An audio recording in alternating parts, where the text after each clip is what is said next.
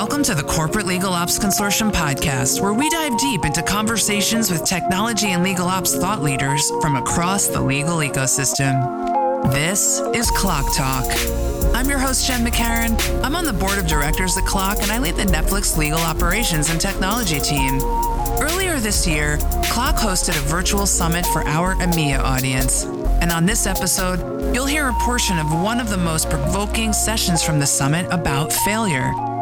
I participated in what I felt was a vulnerable and impactful panel discussion with peers Michael Grupp, Daniel Yee, and Morris Schray-Vogel on how we have all learned and grown from failure.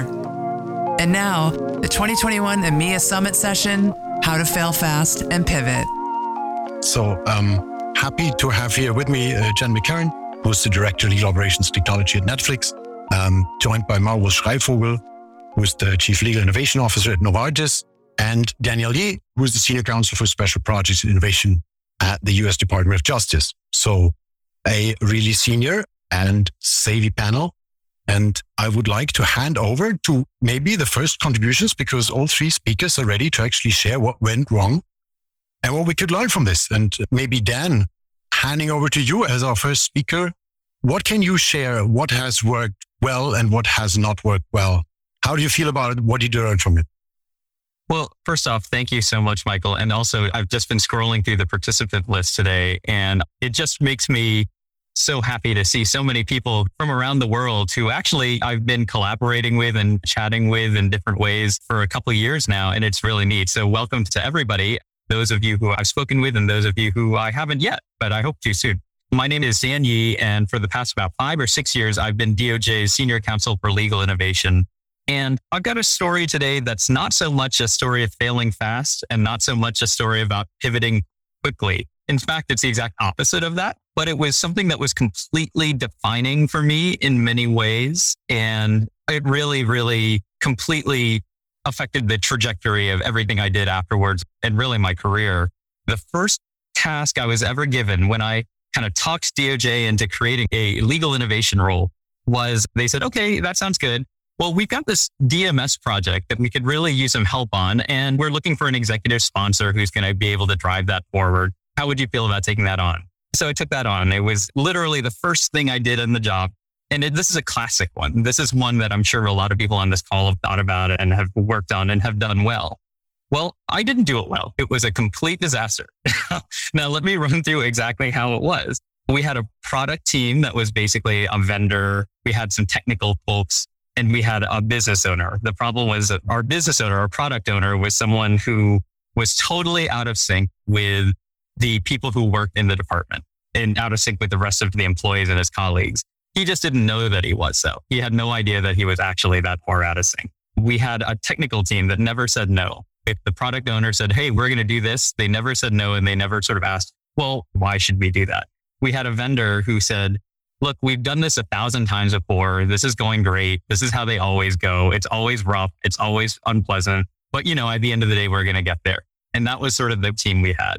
We didn't think about change management at all. We thought change management meant sending a couple emails to people every now and then about what was coming. The first time we actually put the system design, like the many decisions you make around system design, the first time we actually put it to the test was a live pilot, maybe 7-8 months after we started the whole thing. And we tested the entire thing at once.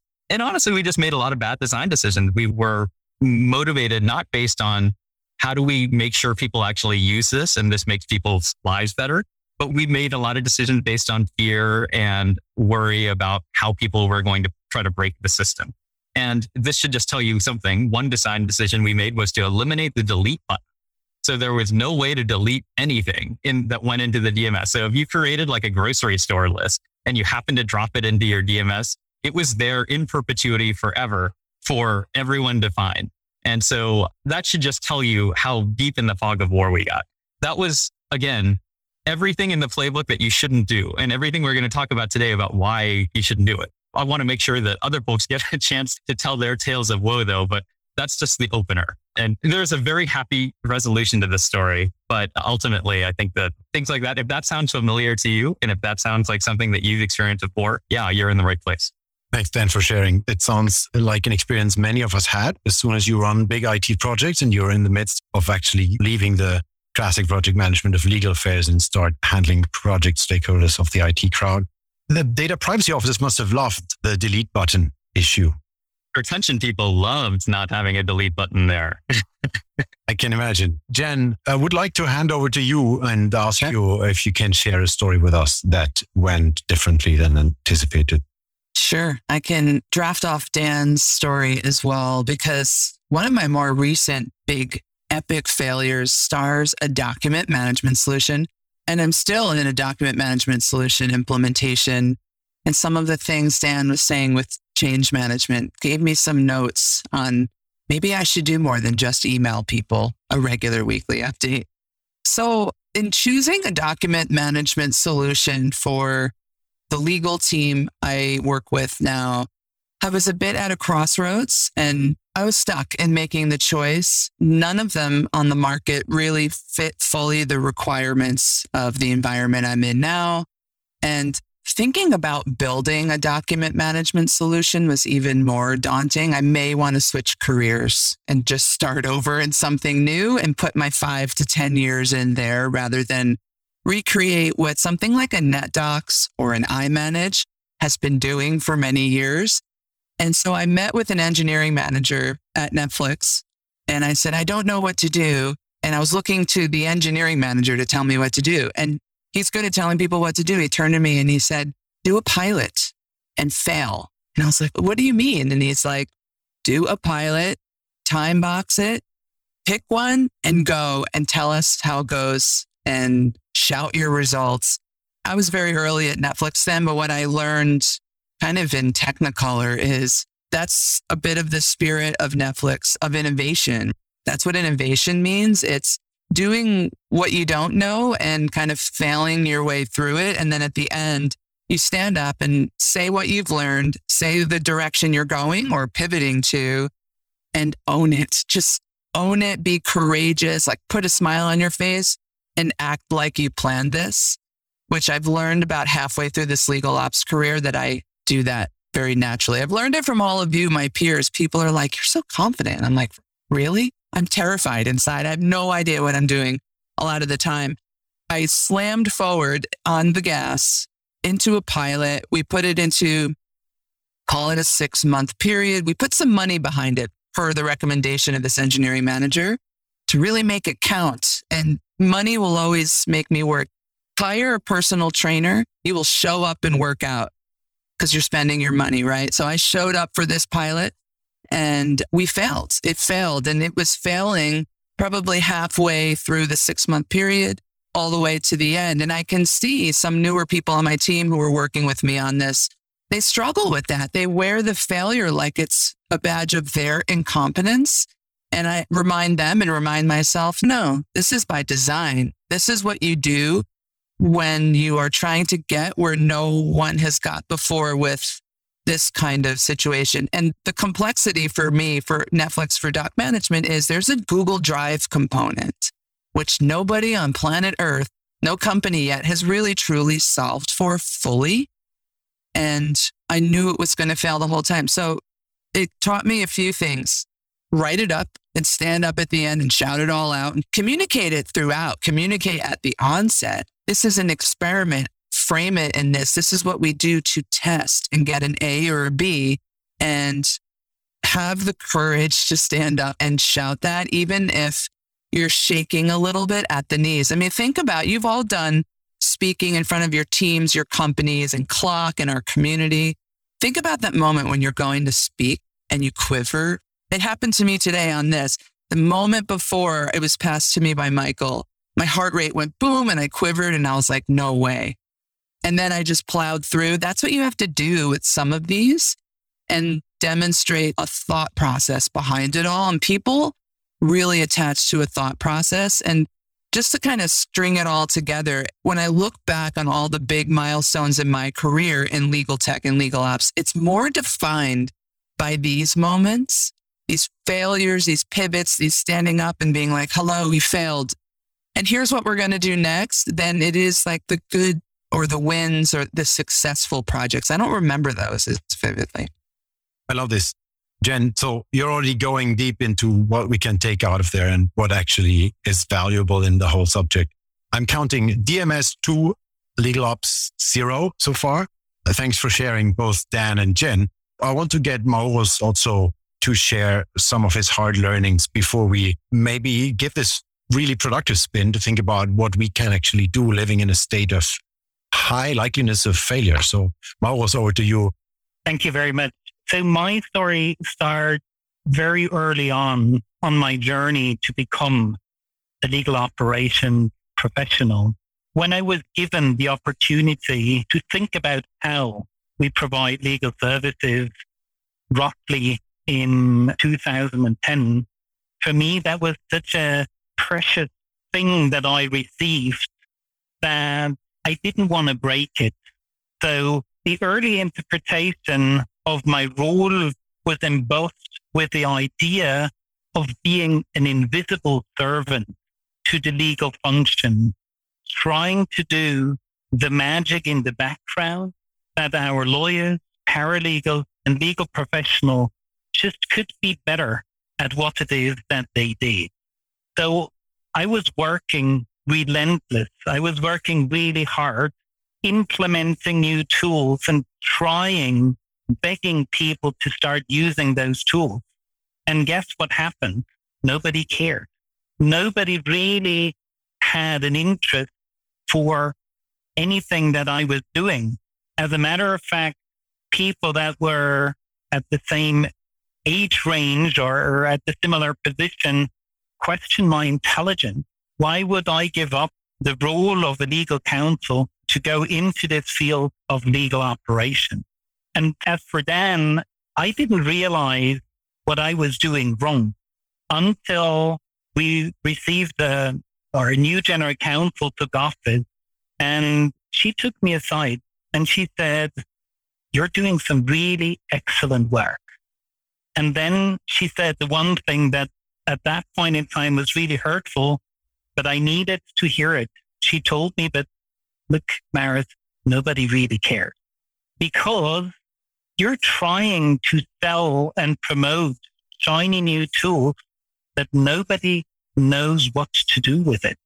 What you should do instead is you need to figure out what is important for those legal professionals, and you need to explain to them why they should be using those tools and what they can achieve when applying those tools to whatever it is that they do."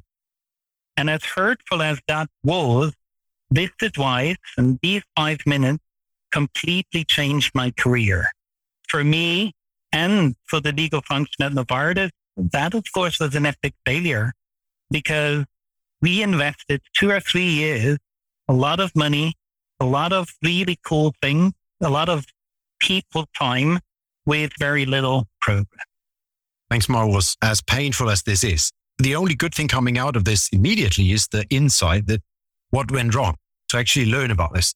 One key aspect that we all basically experience in these moments is that we need some information to actually learn from it. So before you actually get into the positive part, you need some data, you need some insight. And that means that someone needs to share. And here the problem starts. If you don't have the culture where people actually openly share what went wrong, you don't get to the bottom of things. You don't get to the reason. You actually don't learn. You don't take the positive out of the investment that went down. And this is maybe the most negative thing out of it all. But it also means that, and this is something we had to learn from product development actually, hug the messenger. Don't blame the messenger. So the messenger of the bad news, the people that show up and say, "This doesn't work, I think we have a problem," don't blame them. Hug them because they are the ones that actually let us learn. It also means that you have to have a culture around this. Brighter at the core, we're a tech company. We're having a product, ideally only a product, and people use the product. So it's very inherently a tech company. And tech company means that many cultural aspects from software development are part of the culture. And software developers have a very democratic way of dealing with this because they know that projects fail. IT development means that projects fail. I think Gartner and Forrester regularly publish these horrible numbers of, 66%, 70% of IT projects kind of go out of budget, go south, people leave the company and something goes wrong. So that means that actually, if you are a software developer, you will fail at some point. It's natural. You can expect it. If you're doing a good job, you'll fail a lot.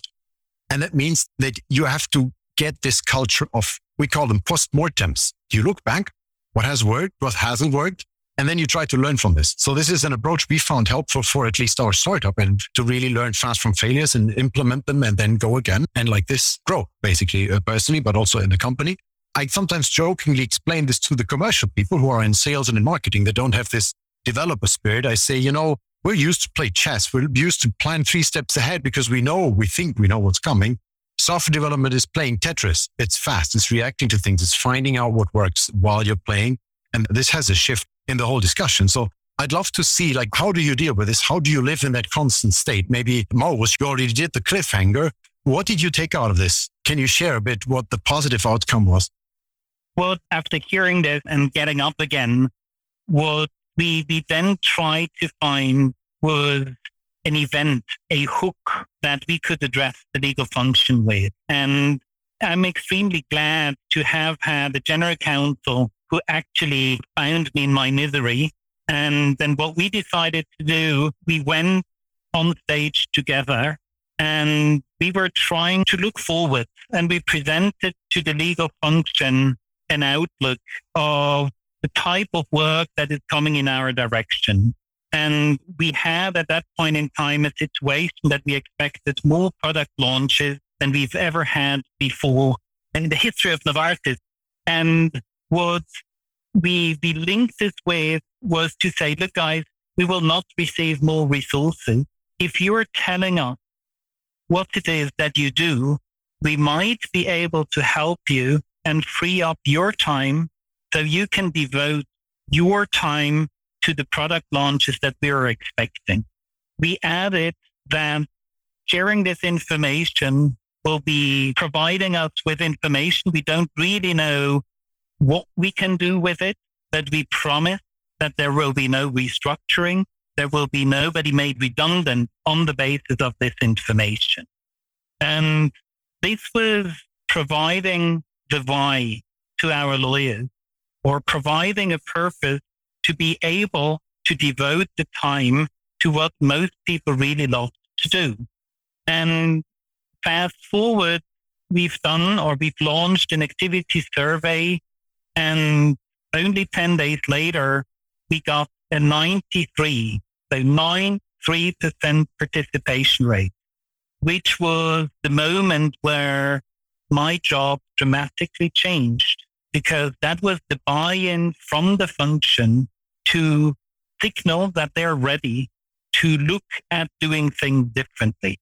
And this marked the moment where I was able to stop pushing innovation to the function, but instead the people from the function reached out to me and the operations team asking for support in reimagining how they provided legal services. It was their change that we are supporting, enabling us to become change agents. There was a nugget in there. I mean, it was rich what you said, but there was a gold nugget specifically to saying, giving a purpose to failure. It's like adding a why we're doing this, which is basically the first step in creating a culture around it, and also proving value why you do it. In the case of behemoths of big companies and really change management in an organization, actually, where's shareholder value in failure? That's the ultimate question. So this is a wonderful thought. Jen, you were already on track and sharing how you actually laid the cultural groundwork to deal with this constantly. You have a highly innovative company growing hyper fast, but having thousands of people and still testing new things. How do you keep that spirit and that constant state of proactive failure readiness? So I discovered along the way that I have that naturally in me. And when I would work at companies that wasn't imbued in the culture, I would suffer. I wouldn't be as happy. I would feel sort of contained or more restrained. So it's important for you to be aligned with the culture of where you're sitting, where you're working, your department, your company. If they're all the way over in right field and you're in left field, you have to kind of close that gap. And I'm not saying go quit and apply at Netflix, because I'll tell you, and I tell this to people sometimes, peers of mine at Netflix, I am uncomfortable in my work here more than I'm comfortable. So I would say 70 to 80% of the time. I'm growing, I'm learning, I'm taking on these challenges, and it's deeply uncomfortable. And this is, again, sort of how I've made my career. It's what I seek. I seek the challenge. I seek the hike up the mountain, and it's very tiring. So I have to have a support system, a lifestyle, and everything that lets me unwind from that lets me have other things in my life where I can conquer something, be it a small project at work or a fun thing or a bike ride or the hobbies. You have to balance those things out so you don't absolutely lose your mind, so you can step back in to the challenge. Very quickly, I have a hard time staying on the micro topics. We're going big into life, and I'm deep into the direct messaging with people on storytelling. And I just actually want to draw out something I'm chatting with several people on.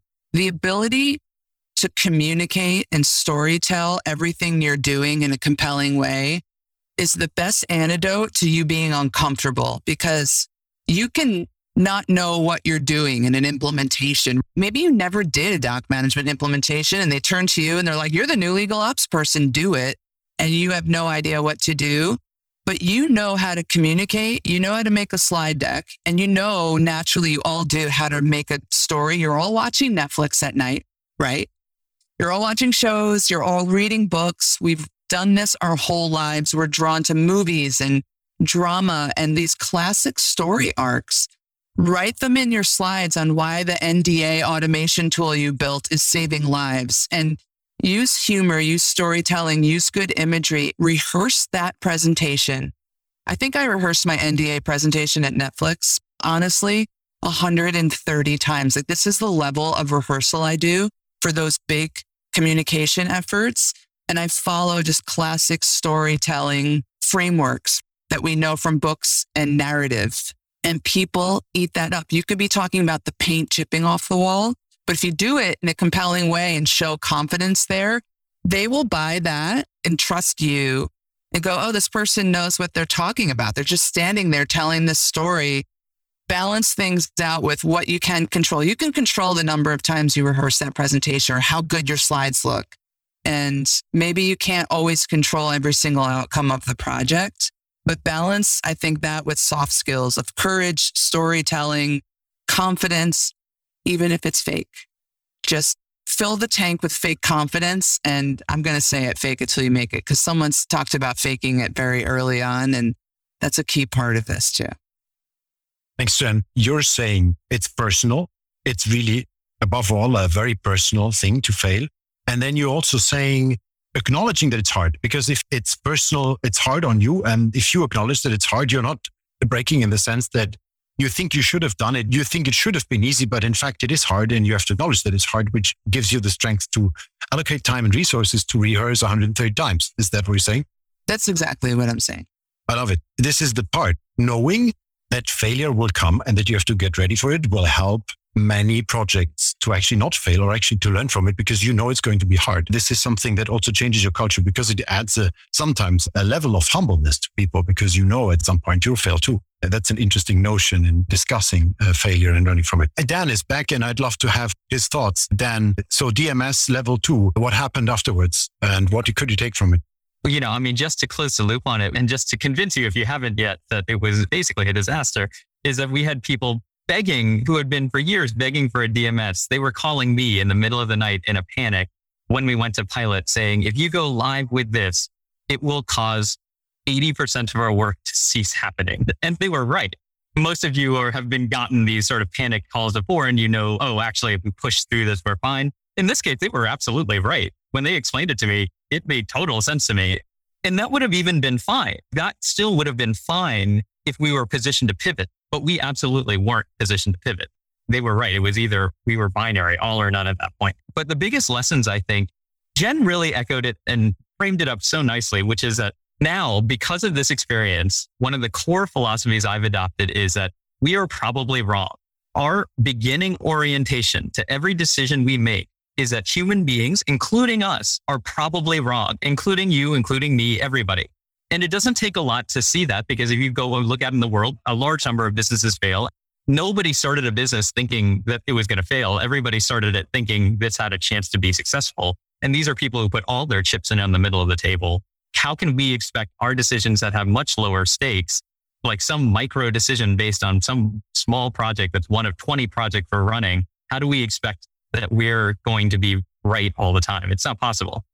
Once you accept that, I think everything else that flows from that makes way more sense, which is experimentation, testing, rapid iteration, the agile process. If you're into design thinking, the entire concept of design thinking, every single step and move you take and investment you make makes total sense if you have everyone bought into the basic premise that I'm probably wrong and I need to figure out if that's actually true in this case or not. I think the other is being open to failure and owning it. And we've talked about that a lot. I mean, the one immediate step I took, and I think this was a career saving step. This was the first project I took on and it crashed and burned.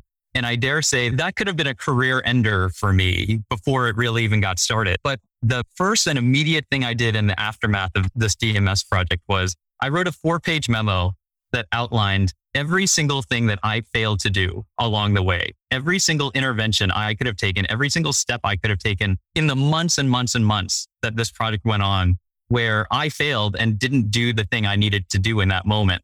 And I did it because it was very cathartic for me. I felt like I needed to do that to actually come to terms with something that really, for me, was a pretty hard blow to take. But, I also published it. I circulated it. I didn't know what was going to happen when I did that. Nobody does this. This was something that a step nobody in my organization takes. But when I did it, the reaction was the exact opposite to what the fear might be, which is like, oh, wow, he just basically wrote up his own performance review or termination paperwork. It was the exact opposite.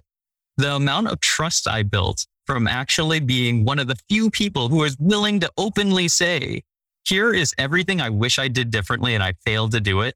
And here's everything that in the future, every time I'm confronted with this situation, it's never going to happen again. Boy, I mean, that was probably not only just a career saver, it was a career builder for me. I learned so much from that. And I just encourage you as a junior person, do that, because I can tell you now, working with lots of people, if you're a junior person, the people I trust most on my team by just leaps and bounds are the people who are open about it, who are open about, I wish I did this better. I wish I did this better. Boy, that was not the right call, but in the future, here's what I learned from it.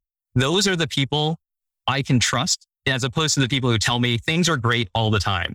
And wow, we really nailed it. We made every right move. And it's like, I just don't believe that's true. I just don't the world tells me that that's not true. So the trust level with those folks drops. Whereas the trust level with the people who say, here's what I wish I did differently. And here's the mistakes we made, it goes way up. And as a senior person, I think it's important to do, because you then set the culture for everybody else to feel psychologically safe to do that. And so I took a gamble the first time I did that. But if I was more senior at the time, I think I would have felt it was less of a gamble. And I think that for the folks in this panel who are senior, what's the risk to you? And the benefits can be just tremendous if you set that culture. Really insightful. And I think you can see from the comments that you get in the chat that this resonates with a number of people that feel immediately kind of touched by sharing vulnerabilities and failure. However, I want to say something maybe unpopular, and it takes not just courage to share something. It also takes, I want to say, seniority, and it takes the notion that you are good in what you're doing. It's not easy. I don't like the word, but if you say I'm an A player, I don't care. I know I'm good. My boss knows I'm good. Everybody knows I'm good. I can share failure. That's an easy one. How do you implement this in a culture where not everybody feels equally ready to share, admit failure? And how do you build basically a culture for people to test things as a team, where some people will be the bearer of bad news that will take this differently and lack the courage and maybe the confidence? Yeah, I agree that it's way easier as a senior person. And that's why I do think it's almost, if you want to be successful as an organization, it's incumbent on the senior people to step up and do that. I just have found, however, I don't think in the very beginning, just in terms of social hierarchy, maybe org chart is different, but in terms of actual social standing in the organization, when I first started, I didn't have a lot of sort of leverage and I didn't have a lot of influence. And so I didn't think of myself as a particularly senior person at the start. And I just think that even at the most junior levels, the person who's willing to step up and do that and to be relentless about it, that person will come out ahead in the long term, because boy, just being in a role where you lead and manage people, I've seen how valuable it is when I have people on my team who are doing that. Take a chance. I know it's very scary. But I think even having an open discussion with your boss and saying, hey, I want to try this. I want to push this. And I want to make sure that if I'm going to push this, I'm not going to be burned for it. I think that any good supervisor or boss or a leader would be ecstatic to have that discussion and conversation.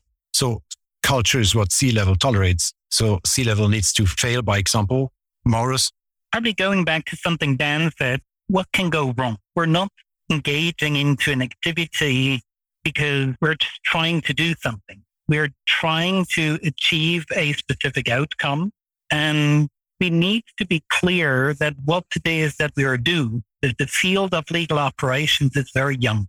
Many of the things that we do for the first time, or we do for the first time in a specific setting. And as long as we do this with good intention and we do this with the best possible means that are at our disposal, I think we should be purpose-driven and do the right thing. If that is not appreciated in the environment we're in, we might be in the wrong environment and we might consider to continue somewhere else, or we might want to contribute to explaining the benefit of failing. And I think explaining the benefits of failing is an important discussion to have in the legal field, because the concept of failure is not all that common.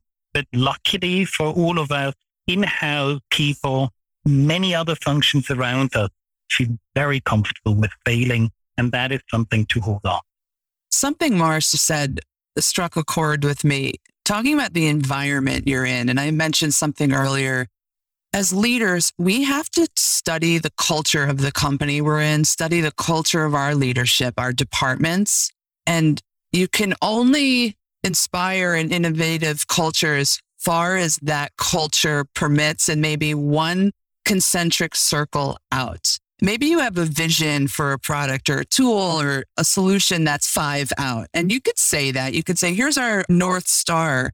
But you have to say things that are within the realm of what this culture will permit. Back when I was writing a lot of knowledge management slide decks for Clock in 2017-18, I factored culture in as one of the 6 kind of foundations of knowledge management, because if you're not speaking their language and you're innovating yourself like out of the ballpark, you're going to be frustrated and unhappy. But it doesn't mean you should quit your job. Like maybe you can bring yourself back in. And then to inspire a culture of innovation with people, say, that report to you or are all around you, you have to walk the walk. You have to teach by showing. You have to be the example. You have to stand up and shout your failures. You have to understand the culture in each person, where each individual is. This person that is on my team might just have a big appetite for risk. This person might be a highly structured thinker and looks at any failure as a big blemish to their competence. So I have to work with them to get them one concentric circle further outside where they are. So it's so much of understanding where the culture is, where each individual is, and then trying to take them all out from there. Hence management or leadership. That's what leadership is, trying to grow them all on their own paths. You can't read a Steve Jobs Apple book and walk into the bank that you work in the next day and be like, we're going to do something like Steve Jobs. Like, that's not the kind of failure we're talking about. That is going to raise eyebrows, because that could be too extreme, an iconoclastic kind of cut the whole room with a knife extreme that would make people uncomfortable. You want to make people comfortably uncomfortable, one concentric circle outside where they are. And it's on us as movers, shakers, transformers in this industry to know that line. Where are we now? Where do we want to be? What is next? And let's just focus on change management to go to what's next. I think we agree with this, but also I like the closing the circle on what you said before, announcing that there will be failure, basically creating a virtual sandbox. There will be failure. This is POC. We are testing 3 things, 2 of them.